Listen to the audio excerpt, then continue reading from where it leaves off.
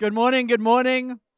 If we haven't met before, my name is Grant. I'm one of the pastors here at Restored, and it's great to see you. Thanks for a little love from the front there. Woo, come on. I hope you guys are all well today. It's great to see you this morning. And guys, we've done it. We are at the end of our summer series through the book of Psalms, Prayer in the Psalms. Today we're at the final Psalm, Psalm 150.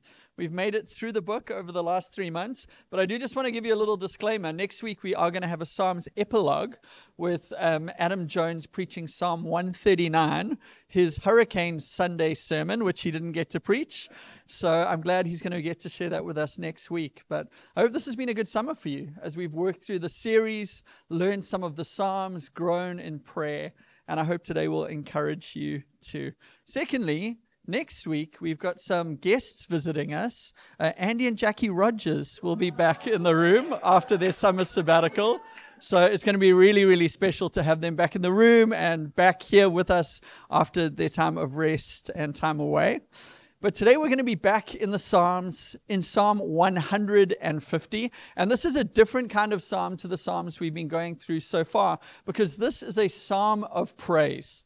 In fact, the last 5 psalms in the book of Psalms, Psalm 146, 147, 148, 149, and 150 are all praise psalms. And if you go and read them today or this week, you'll see why I say that. So if you've got a Bible, you can turn there to Psalm 150. Otherwise, it'll be up on the screen. But before we read this together, I don't know if there's any Office fans in the room here. A few who love it. I'm talking about the American Office, of course, the good one, not the British Office. I thought I might get some boos from some of you. If my wife was here today, I'm sure she'd boo me for that. But we've been reworking our way through The Office and just enjoying it so much. Like, I think that is the kind of show you could rewatch every year or two, just with a blend of humor and, I'm getting some eyes. Every year or two, that's insane. But I think the blend of humor and heart is incredible. And then just the really awkward uncomfortableness of Michael Scott. It's just perfectly kind of mixed together to make it hard to watch and hard to look away, that kind of viewing. But we watched series 3 over the last while. And for those of you who remember or have seen it before, we watched Phyllis's Wedding. Okay, some of you know what I'm talking about. Some of you are with me. It's a really, really awkward and uncomfortable episode. And basically in it, Phyllis, one of the employees in the office, marries her longtime boyfriend, Bob Vance of Vance Refrigeration, as you all know. And they say their I do's, they get married. It's a really special day. But Phyllis is really strategic. What she does is she asks Michael to be in her wedding. Michael Scott, played by Steve Carell, the really awkward, really uncomfortable, really inappropriate, cringy boss. She asks him to be in her wedding and to help walk her down the aisle by pushing her father down the aisle in his wheelchair. And she does this very strategically, knowing that this is a tricky thing to do, but she wants 6 weeks of honeymoon. No one's ever gotten 6 weeks before, but she thinks if Michael is in her wedding, maybe that'll soften him up. And she's right. He gives her 6 weeks for honeymoon. But it's a costly decision because Michael sees himself taking a very important role in this wedding and kind of co-giving away the bride. So this is what he says about his role. Phyllis is getting married, and I'm in the wedding party.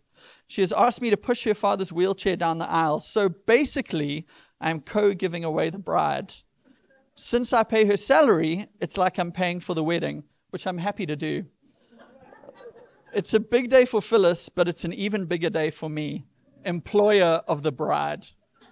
It's pretty hard to watch, but hard to look away from, like I was saying. Michael, however, gets very upset when the father of the bride, Phyllis's dad, upstages him, to use his words, by getting out of the wheelchair the last few steps of the way to the altar and taking his daughter and walking her the rest of the way. It's this beautiful moment of a dad proudly taking Phyllis to the altar, and Michael is livid. He's upstaged him. And he says this, "Me walking Phyllis down the aisle was supposed to be the highlight of the wedding. And now the wedding has no highlight." And then he says, "I can't believe I pushed that guy's lazy butt around all day until he was ready to stand up and steal the show. I got news for you, Albert, if that's your real name. The show's not over." It's a really awkward scene, followed by 3 more awkward scenes in the wedding and reception. Firstly, during the wedding, where Michael interrupts the priests when he's doing the I do's to announce, for the first time ever, Bob and Phyllis Vance, before the priest has asked Phyllis her I do's, which he then has to do before Michael jumps in again to announce, for the first time ever, Bob and Phyllis Vance. And then, during the cutting of the cake, when Bob and Phyllis are cutting the cake and kind of stuffing it into each other's mouths, Michael runs forward because he wants to be a part of this. And he asks them to do the same thing to him. And they're just like looking at him like, what are you doing, man? Like, get out of here. So he takes a piece of cake and smushes it into his own face in front of the crowd.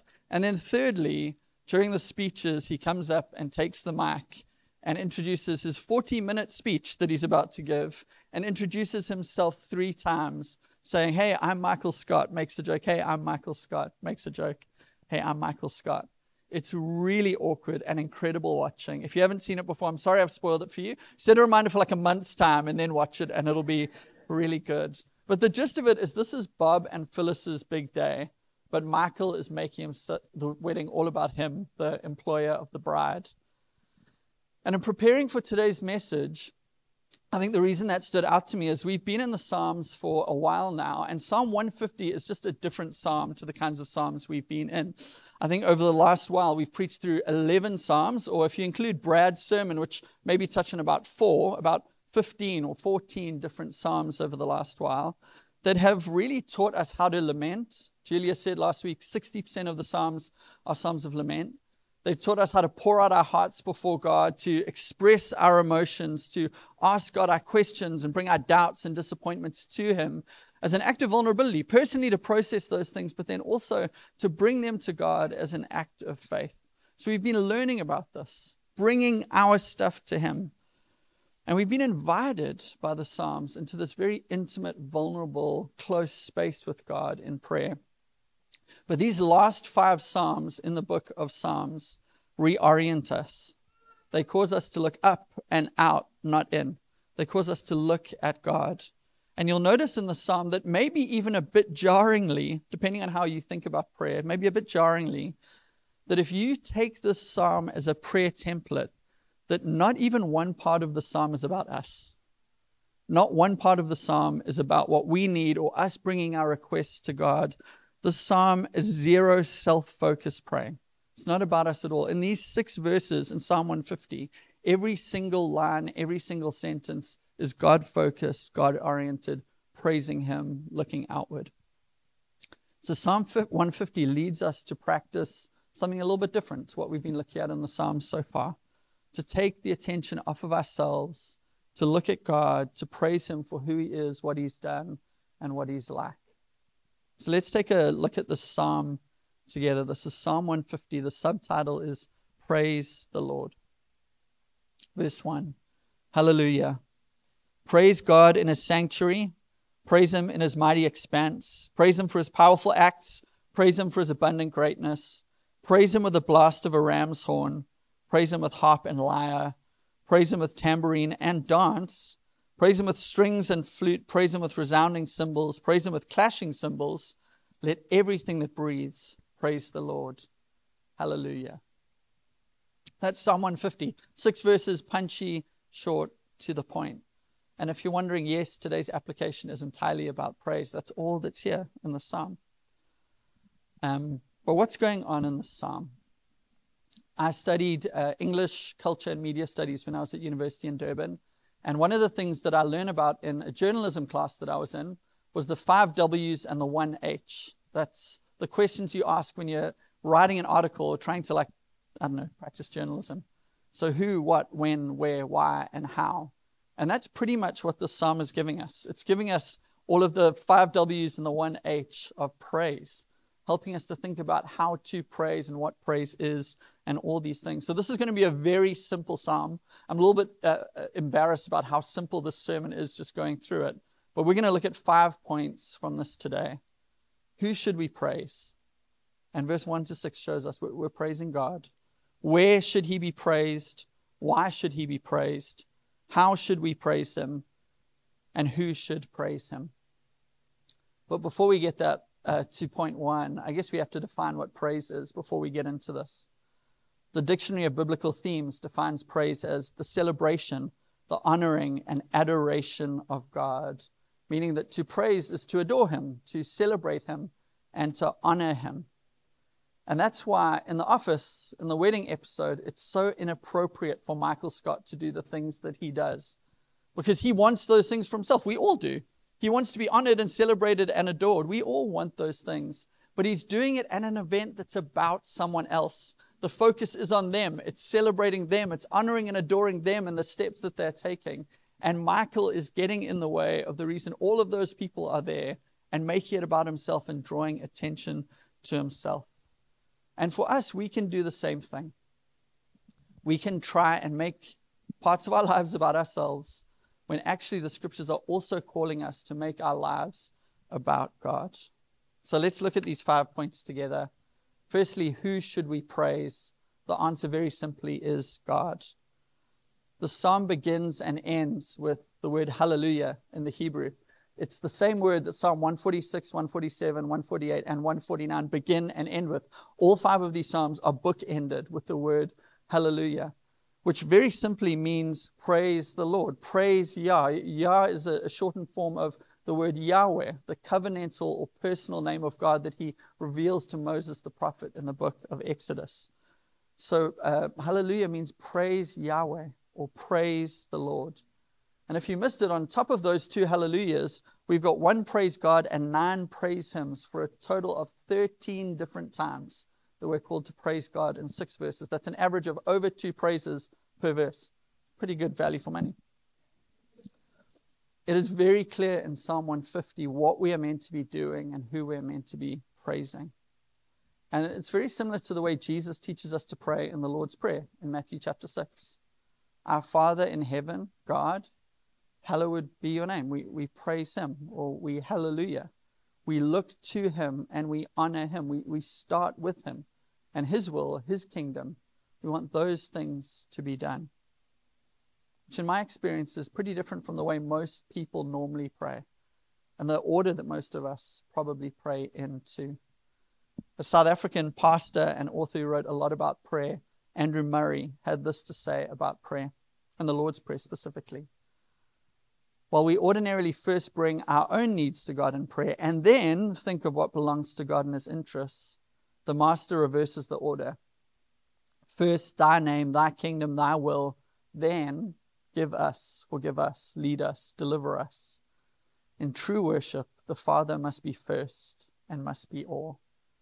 I just love that line so much. In true worship, the Father must be first and must be all.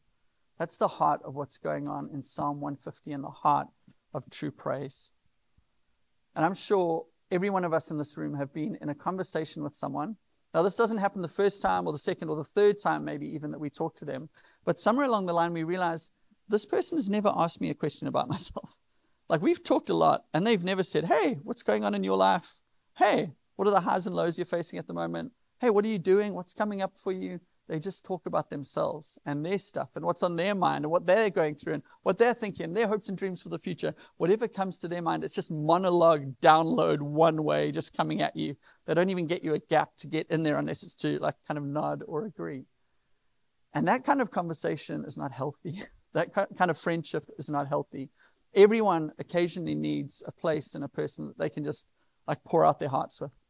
And we've learned that in the Psalms, that actually there's an invitation from God to pour out our hearts to him when we need to. But a healthy friendship or healthy communication is always two-way. And it's the same with a healthy life of prayer. We are pouring out our lives to God and we are praising him for who he is. I think for some of us, as we've been in this series, we've needed the teaching and the invitation and the permission to bring some of the things that we've seen the psalmist bring to God in prayer. Some of us would have never felt comfortable doing that, being fully honest with God. Some of us would never have felt fully comfortable saying some of those things to God, being as honest as the psalmists are, being as vulnerable, being as disappointed, being as doubt-filled as the psalmists are. But the Psalms have told us it is okay to bring our raw, vulnerable struggles to God in prayer. And not only that it's okay, But the Psalms are this ongoing, emphatic invitation to do it. That God wants those kinds of prayers from us. He says, come to me with that stuff. Come to me with what you need. Come to me with the comfort you need. Come to me with your doubts. Ask me your questions. Come to me because I'm a loving Father that wants to be intimate with you, wants to have a relationship with you, with whatever's on your mind and whatever's on your heart. Bring it to me.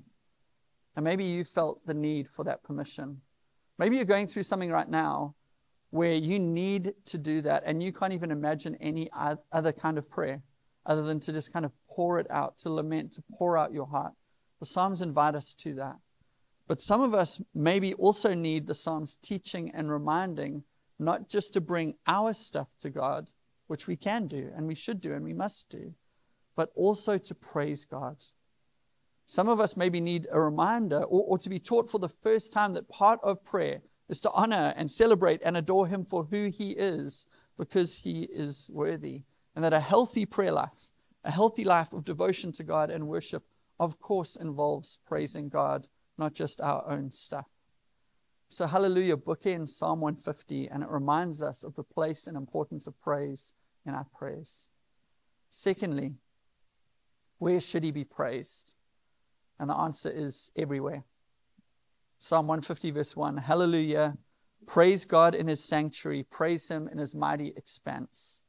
Or the Message translates it this way. It says, Hallelujah, praise God in His holy house of worship, praise Him under the open skies. I think last week Ethan was saying to me he likes to praise outside, not just in a building. But I think this is what this psalm is saying to us. It's saying praise God at church and praise God outside of church. Praise God on Sundays when we gather like this, and praise God the rest of the week, including Wednesday afternoons and Thursday mornings and Saturday lunchtime, all of those times. Praise Him on Sundays and outside of Sundays. Praise Him indoors and outdoors. Praise Him everywhere you go and always. That's what it's saying. The 2018 Christianity Today book of the year is a book called Liturgy of the Ordinary. And it's a beautiful book. Some of you have read it. The cover is this. You can see two pieces of bread on there. The one piece has got some peanut butter on. The other has got some jelly on. You see, all ready to make peanut butter and jelly sandwich. Very ordinary. Pretty much the most unextraordinary thing you can imagine. Now, I would love to write a book in my life. I honestly just one, I'd be happy. Even if I do it in 30 years' time, I'm down. If I self-publish, I'm down. It's just something I would like to do, like a bucket list thing for me. And if I made a book, one book, this is her first book, and I published it, and what went on the cover was the most unextraordinary, ordinary thing, like peanut butter and jelly, I would be devastated. Now, I would want the book that I write to be significant, to have weight, to be beautiful, moving, transcendent, something like that. Not peanut butter and jelly sandwiches. But that's the whole point of the book that she's written. The subtitle is Sacred Practices in Everyday Life. The chapters in the book are called things like making the bed, brushing my teeth, losing my keys, fighting with my husband, and sitting in traffic. And the whole book is about worshiping God and about being with God and about enjoying God in the very ordinary, normal, everyday things of life. The author is Tish Harrison Warren, and in the book she writes this, just a short quote. See someone going, oh, okay, I know her. The quote says, small bits of our day are profoundly meaningful because they are the site of our worship. The crucible of our formation is in the monotony of our daily routines. And Warren is saying here that the things that we do, even these really ordinary things like making peanut butter and jelly sandwiches, do something to us. So choosing to weave and embed praise throughout our days and throughout our weeks, maybe morning, afternoon, and evening, and the different things we do, is going to shape us and is going to shape the way we live. And it's going to turn us into people of praise and a community of praise and change our lives to be lives of praise. And even as we do this, she's imagining us being in a line in Costco about to pay, or trying to find parking in North Park, which is an absolute nightmare, or trying to zero our inbox, or trying to text a friend. All of these are places of praise, sites of worship, as well as the ordinary parts of life where we can choose to praise God with a different heart. This is not just a thing. This is not just an ordinary part of life. This becomes a holy act, an act of worship. One of my favorite preachers from the last 8 years, someone I've learned a lot from, is an Australian preacher by the name of John Tyson, who some of you might have heard of or listened to him or read his books or something. But he tells a story quite a few times in different places about dropping out of school at the age of 14 and going to work in a butcher shop. And while he was in that place, he became a Christian and he started following Jesus. And he was really passionate about God, wanting to serve him with his whole heart. And this picture that I love that he gives is waking up early and going into the butcher shop before anyone gets there, before anyone else is around, and picking up the knives that he was going to work with that day and holding them up to God and like consecrating them and saying, God, today as I make links of sausages and as I cut up ribeye steaks, may I do this for your glory. I just love that so much. And I've tried to do that. I'd say maybe once a week I think of that, or maybe a couple of times a month I think of that. And if I'm working with my laptop, I literally sometimes put my hands under my laptop and lift it up. Or if, I don't know, I'm reading something or on my phone or writing something, whatever it is, trying to hold up that very ordinary thing and say, Lord, let the work of my hands, let the intentions of my heart, let the words of my mouth be pleasing to you. It's like a bit of a remix of Psalm 19. I want that in the ordinary parts of life, the everyday, that those would be sites of worship and moments of worship, and they would be transformed from ordinary to sacred. Now, practically choosing to do this is a discipline. Probably this isn't going to come naturally to any of us. We have to choose to put this in place. And some of you right now might not be in a place where you can even fathom doing this. I remember watching my wife after the loss of her dad, standing in gatherings like this, just unable to sing worship songs, not because she didn't love God, but because she was hurting. I watched other friends just go through immense pain and struggle with praise, not because they don't love God, but because it's hard. They're torn. There's a tension to what's going on. And maybe you're in that place today. That's okay. Pour out your heart before God. But I want to remind you that we are also called to a life of praise. For some of us in this room, this sermon might even be a bit jarring today because we haven't praised in a while. And thinking about this, we're like, oh, wow, this is not a part of my life. We live in a pretty narcissistic culture, a pretty self-absorbed culture where it's very easy for us just in the air that we breathe to look inward and look to ourselves and think about our own lives rather than looking up and out to God in the way the psalmist is encouraging us. So a psalm like this challenges the way the culture around us lives and the way we are shaped and formed to live in a city like San Diego today. So we want to look out. We want to choose to praise him. We want to choose to respond in this kind of way.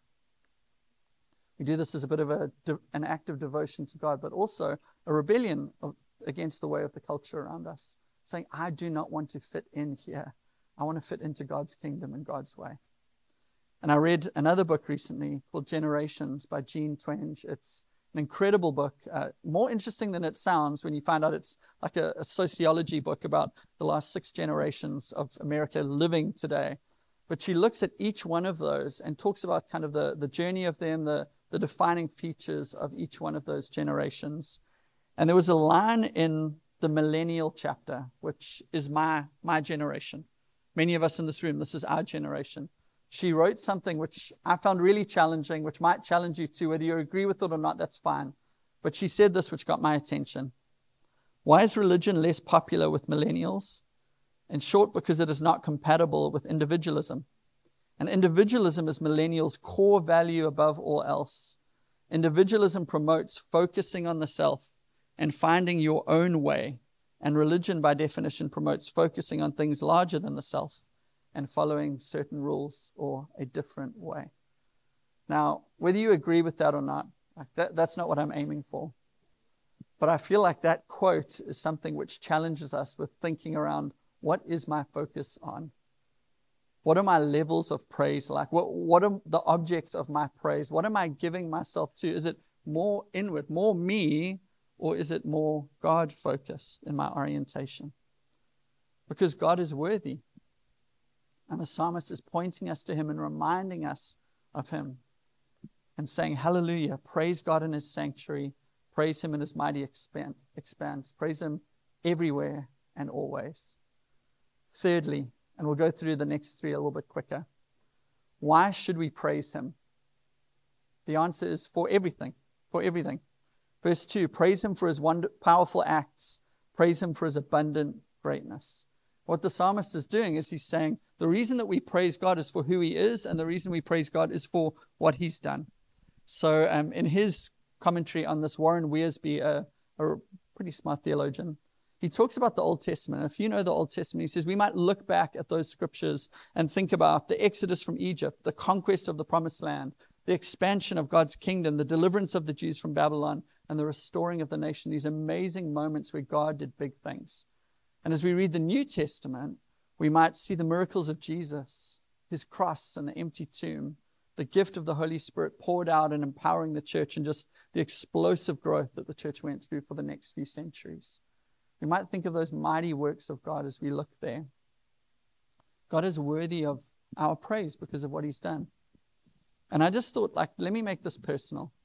The scriptures show us again and again the mighty things God has done. But for me, why am I praising God right now?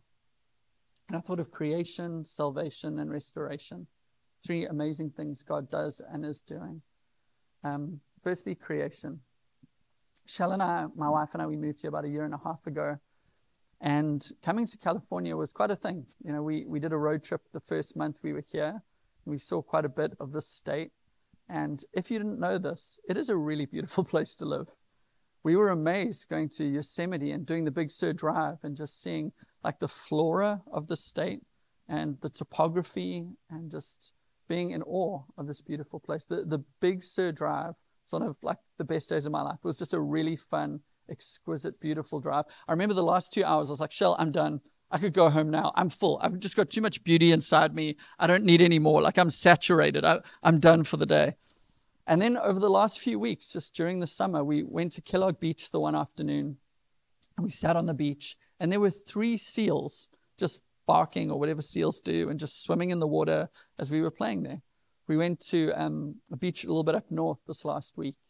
And there was just the marine layer there over the sand, kind of by the mountains as we were in the water. And I thought, this is such a gorgeous place. As we look at creation, we see such beauty and are reminded of the beautiful Creator, reminded of what he has made. Secondly, salvation. I think this is an obvious one. Jesus has given himself for us. It's the most incredible act of God. God himself giving himself on the cross for our sin, dying for us that we could be made righteous, that we could be reconciled to God, that we could have eternal life with him. It's incredible, but we can become very familiar with that. That's a very easy thing. We hear the gospel and we go, yeah, I've got it. So I was thinking personally for me, how are the mighty works of God so significant?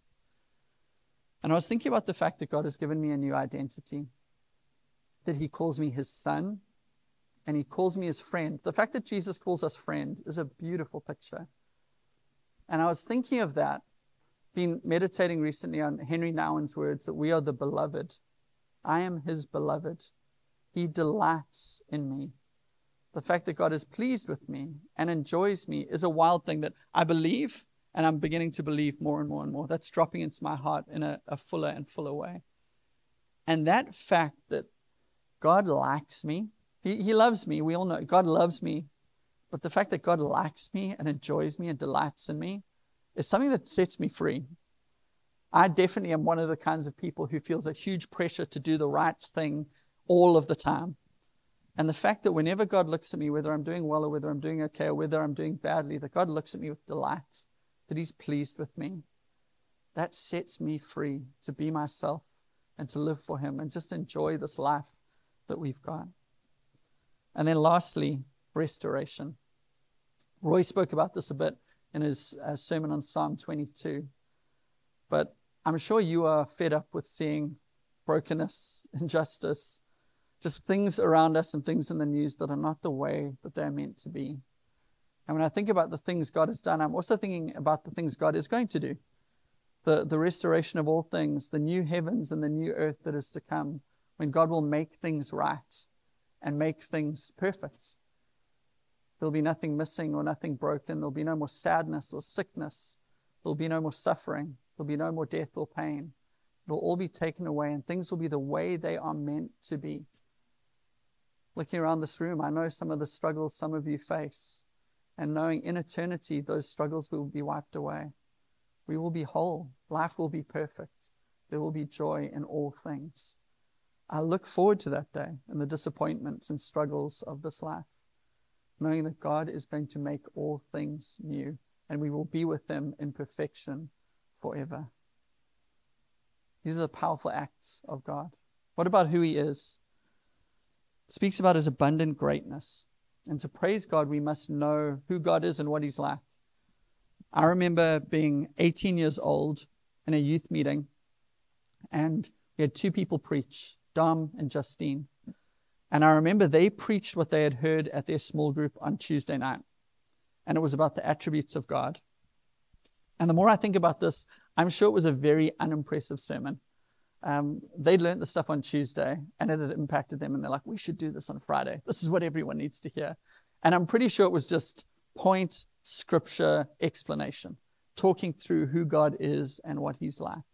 And I wasn't a new Christian, but I was definitely a baby Christian. And I was hearing this stuff, and I was like, I know God. I believe in God. I believe in Jesus, but I've never even thought about what God is like. This is blowing my mind. And I was like frantically writing down every scripture and every definition I could, going home thinking about this because I was like, this is all new to me. I've never heard this. But the fact that God is sovereign and that He rules and reigns over all things, and that God is supreme, that He is the ultimate thing in the universe, the greatest treasure, that God is love, that God is kind, that God is gracious, that God is perfectly just, that He is holy and glorious and omnipotent, all-powerful, omniscient. He knows everything, and omnipresent. He's everywhere. These truths hit me so hard. It was like being introduced to God, like someone standing up and saying, Grant, this is your God. And me going, that's wonderful news. Thank you. Thank you for showing me what He is like. Thank you for introducing me to Him. And when I was thinking about that, I just thought of my wife, Michelle. I've known her for 15 years. We've been married for 11 years.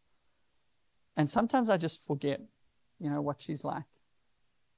And there'll be a moment where we're just talking or we're in company or something, and she'll make a joke and I'll go, Michelle is funny. Like, she's really funny. And I've known that for 15 years now. I think I've got a really, really funny wife. But every now and then I'll just go, I forgot. I've gotten so familiar with her, but she's actually a pretty funny person. Or I'll share something with her and she will just say something that is so wise and compassionate. And I'll go, she's wise. I've forgotten this about her. Or she's beautiful, or she's kind, or she's gracious, or she's deeply compassionate, or whatever it is. It just hits different in those moments. It's like that thing I knew, like I'm experiencing that thing I know now. And as we come to Psalm 150, there's this reminder to us to sometimes stop. Some of us have been in church for a long time, and we know God well, and we know about God well. And you know all of the things I'm talking about, but could we allow it to hit different today in a way? Just to look again at the works of God and who God is, and be reminded of those things and praise Him for it. And can I just say as a disclaimer on this, as we talk about doing and praising, none of this has got anything to do with trying to get something from God or earning something from God. The kind of praise we're talking about today is entirely about seeing who He is and just going, it would be unnatural for me not to praise. I have to praise in light of who God is. He is so worthy. Fourthly, how should we praise Him? The answer is in every way. Verse 3, praise Him with the blast of a ram's horn, praise Him with harp and lyre, praise Him with tambourine and dance, praise Him with strings and flute, praise Him with resounding cymbals, praise Him with clashing cymbals. The psalmist is saying, praise Him in every way, with everything we are and everything we have. Now, I don't know your church background. You might be in church for the first time today. Maybe you've had a pretty normal church upbringing. I feel like I've seen it all. I've seen the good, the bad, and the ugly of church. I've seen people take verses like this pretty literally and bring their own instruments into church gatherings like this and just do it. The band's on stage, they're jamming away. They've got their instrument with them in the seats and they're just going for it too. Little hand drum, little flag. Anyone seen a flag in church before? little instrument, little horn, whatever it might be. I remember there was a lady in the one church I was in who had a little case made for her flags. And she would open it up, as the praise and worship time started, pull out like the stick part, pull out the flag part, assemble her 2 hand flags, and then just go for it. Just jamming away with their flags during worship. And then people with shofars in church. Have you guys been in those churches before? This huge ram's horn that someone just decides, I'm going to bring this into a gathering like this. And your eyes are closed and you're singing, you're having a moment with God. And they blast this horn and terrify everyone. Like war has broken out here at Jefferson Middle School. Everyone's like, what? Like, what is going on? What do I need to do? If you have a shofar, please keep it in your car. Don't bring it into gathering. We don't want that. And then the one Sunday, Palm Sunday, a person came forward and grabbed the palm frond from the front that was decorating the room and started to dance around and wave the palm frond and nearly took out my eye. And I've seen these kinds of things happening, and there's something so beautiful about them, people wanting to express worship to God. But this is less about instruments and more about all of life.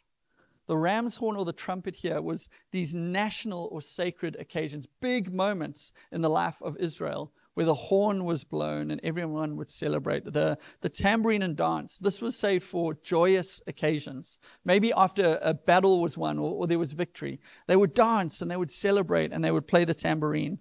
And then like the flute, the stringed instruments, this was for everyday just enjoyment and life. And what the psalmist is trying to say here, this is less about different types of instruments. This is not so much about learning how to play an instrument or anything like that. It's just saying what you've got, use it to praise God. Whatever you've got, would you use it to praise God?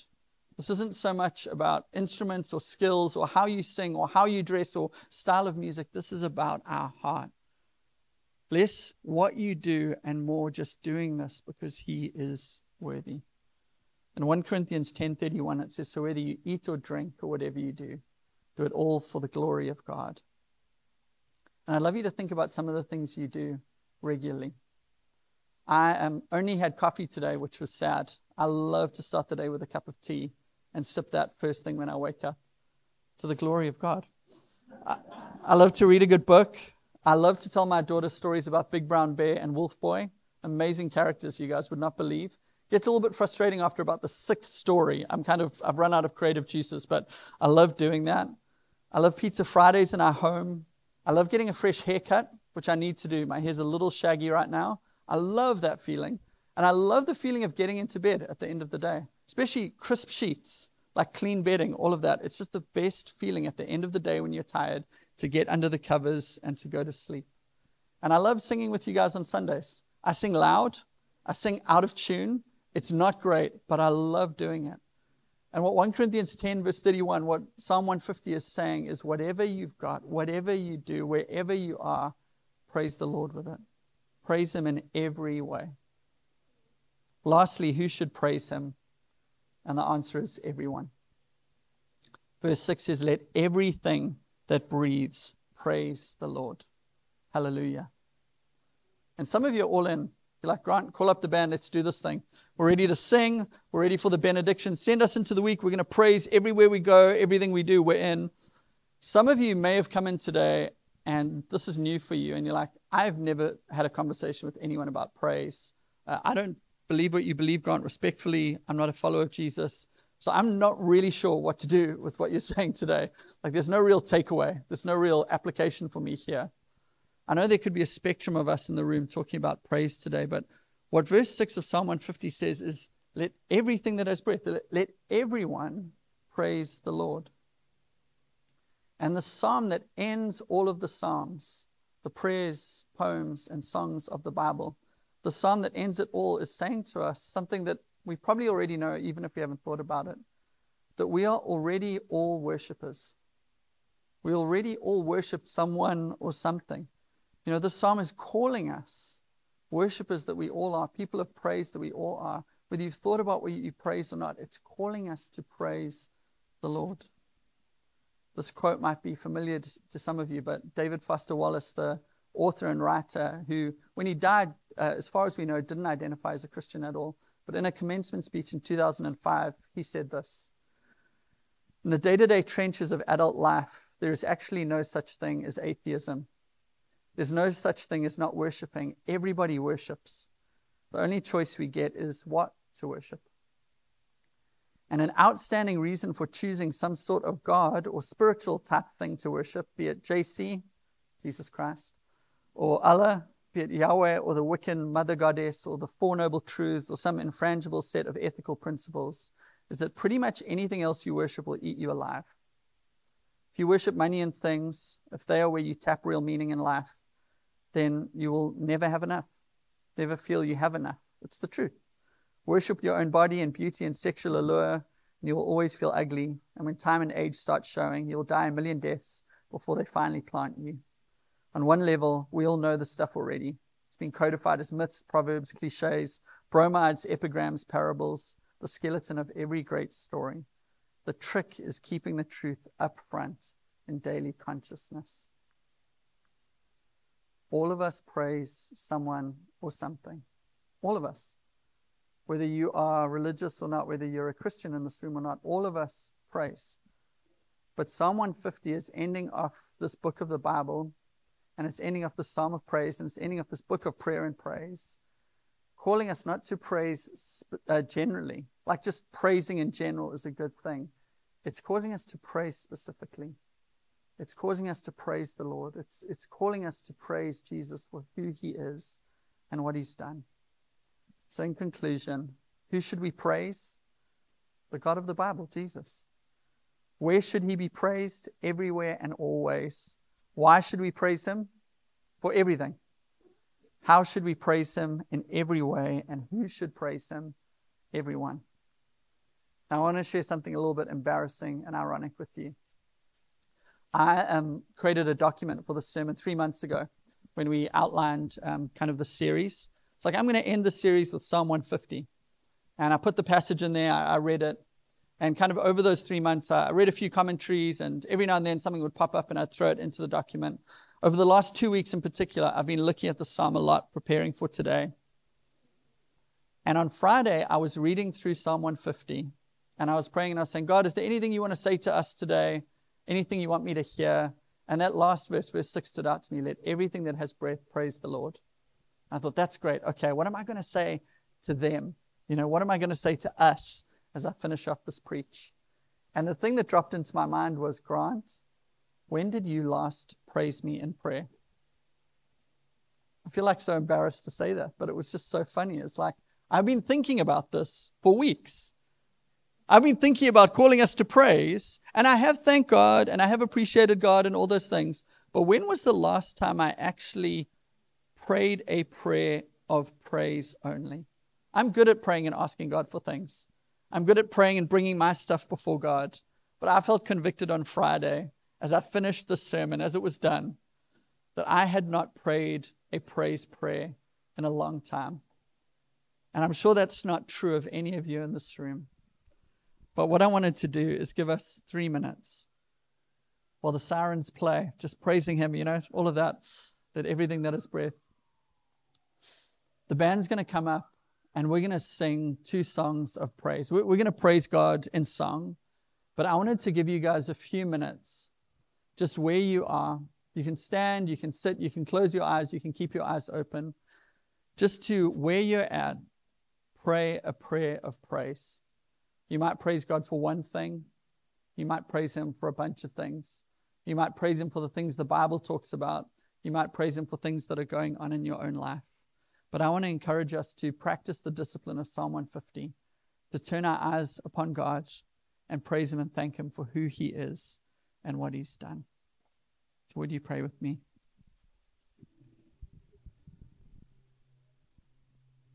Hey, morning. You guys take a quick seat. I'm going to close this out. As Grant was talking about praising God, I had this thought that sometimes it's hard to praise God because we're kind of like the disciples arguing about like who's the greatest, or needing like praise from each other or from a boss, or maybe like a romantic relationship. And I was reminded, I was playing tennis with my kids yesterday for like the first time ever. It was wild. Like Rowan hit some balls on the nearby roof, and they both got really frustrated. It was literally the first time, and they're like 6 and 9. And they were getting so frustrated so quick about not being able to like beat me. They kept being like, "We want to beat you, Dad." I'm like, "All right, guys." I'm not a great player, but I can definitely beat them, right? And I ended up basically kind of like letting them win, right? And the whole rest of the day, like they were running around telling everybody, "We beat our dad. We beat him," you know.